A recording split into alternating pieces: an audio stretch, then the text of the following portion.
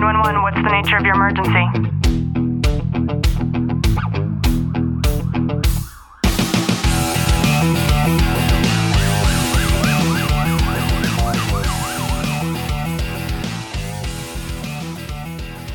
Welcome back to the Tactical Living Podcast. I'm your host, Ashley Walton. And I'm your co-host, Clint Walton. In today's episode, I thought we would go back to dissect a little bit about what Mr. David Shar had talked about when we brought him in and he did a live in our Police, Fire, Military, and Families Facebook group. And one of the most important things was the mental burnout when it comes to certain professions, especially as a first responder or military service member. So just sit back, relax, and enjoy today's content. Now, Clint, you did not have the ability to meet Mr. David in person the way that I did. And I know that you still had a chance to check out his interview. Yeah, it was such a great interview. And he was so knowledgeable when it comes to burnout and just being motivational. I mean, like I felt inspired just after listening to that. Yeah, me too. And he touched on some concepts that I had never even considered before.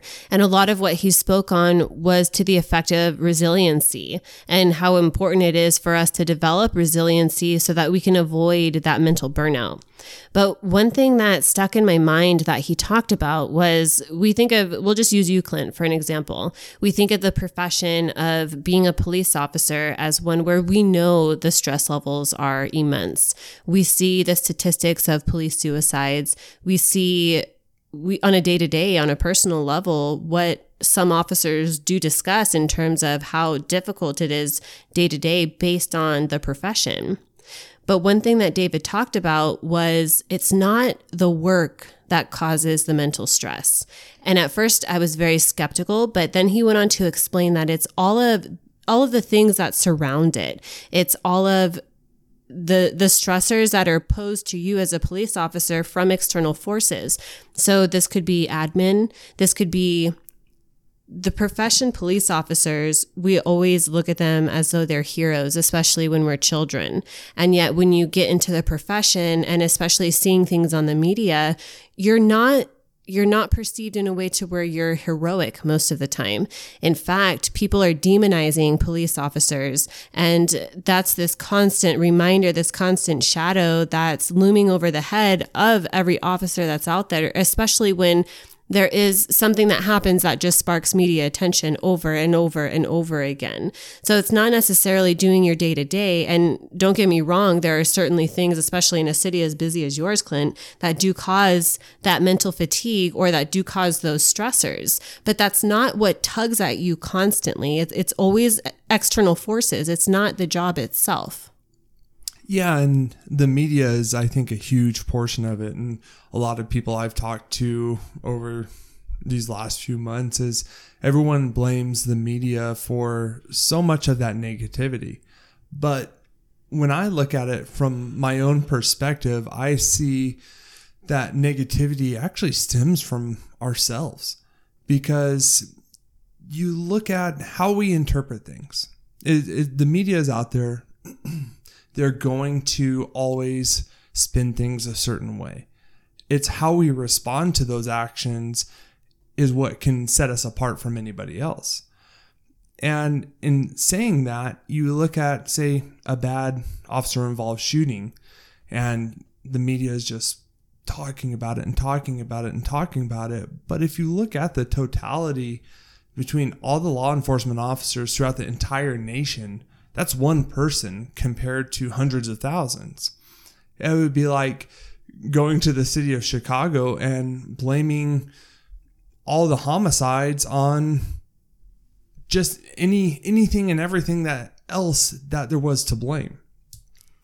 One thing that's coming up for me as you're talking is it's not just professions when it comes to the media.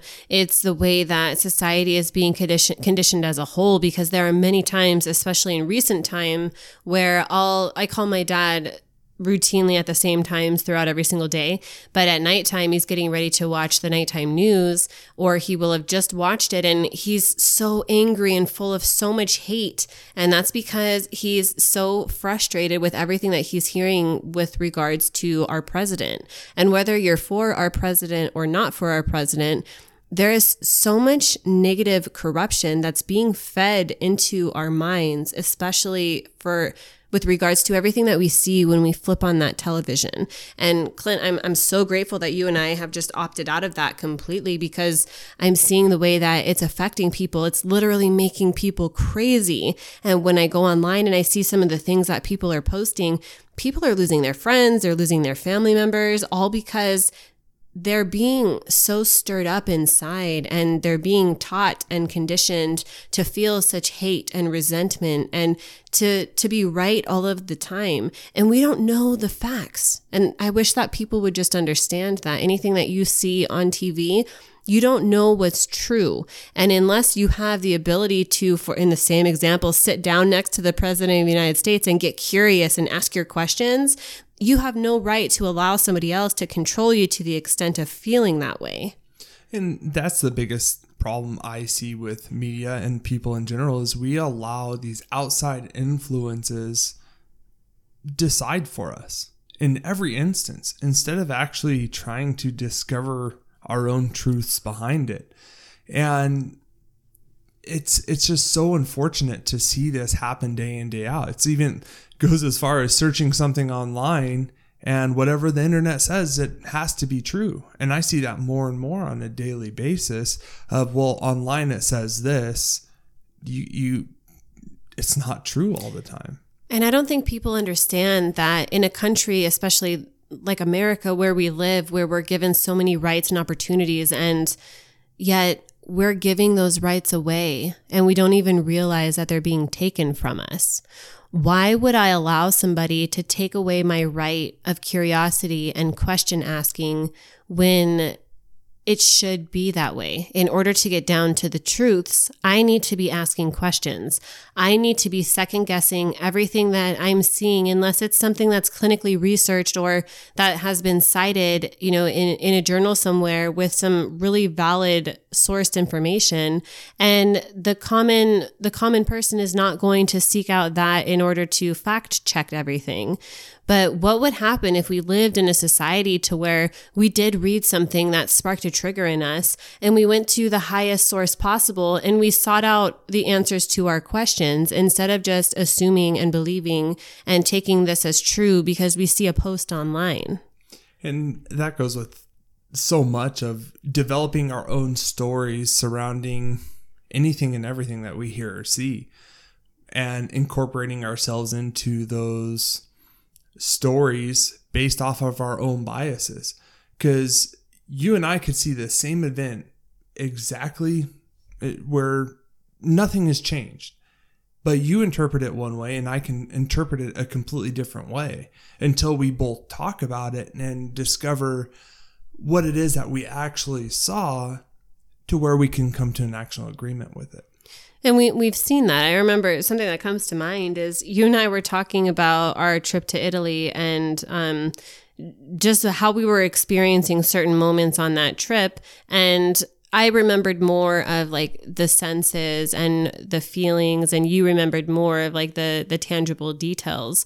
And a lot of that is your conditioning as an officer, but also we have our own ways of programming when it comes to how we perceive and understand or even convey information the most. It's on a personal basis. And I think it's super important for us to understand that we have the ability to still be curious and to ask those questions. And that's one of the big problems that I see with regards to the way that society is, and the reason why so much of this burnout happens, not only in professions, but just in general as a populace, is because we're constantly being fed this information and we're not being told that we need to question everything and we need to have our own level of intellect. We're giving that away, and it just shouldn't be that way. And I can't understand it. Well, I shouldn't say that, because I do understand it, because I've dealt with it and still battle with that. It's allowing ourselves to make and draw our own conclusions surrounding any given circumstance. Doesn't mean you're right or wrong. That just means that that's your thought process with it. Not letting outside factors determine who it is or what it is that you want to do or believe. For sure. And I see these people that are exhausting so much effort and they're so passionate, especially with regards to the political aspects of conversations that come up, especially as we get closer and closer to the election. But leaving politics out of it, these people that are so passionate and they're spending hours of every single day creating this online content or re-forwarding these posts or reaching out directly, what would happen if they actually did something of meaning? And instead of just making noise, they actually went to the source and they filmed or they recorded or they gathered data. And instead, we're just allowing ourselves to become this constant stream of nonsense. It turns into that telephone game, right? To where at the end of the chain, like it's a completely unrecognizable story and it shouldn't happen that way. And as you listen to this, it's just my hope that you understand that you have that capacity to be curious and to question everything. This could even extend as furthermore into your medical appointments.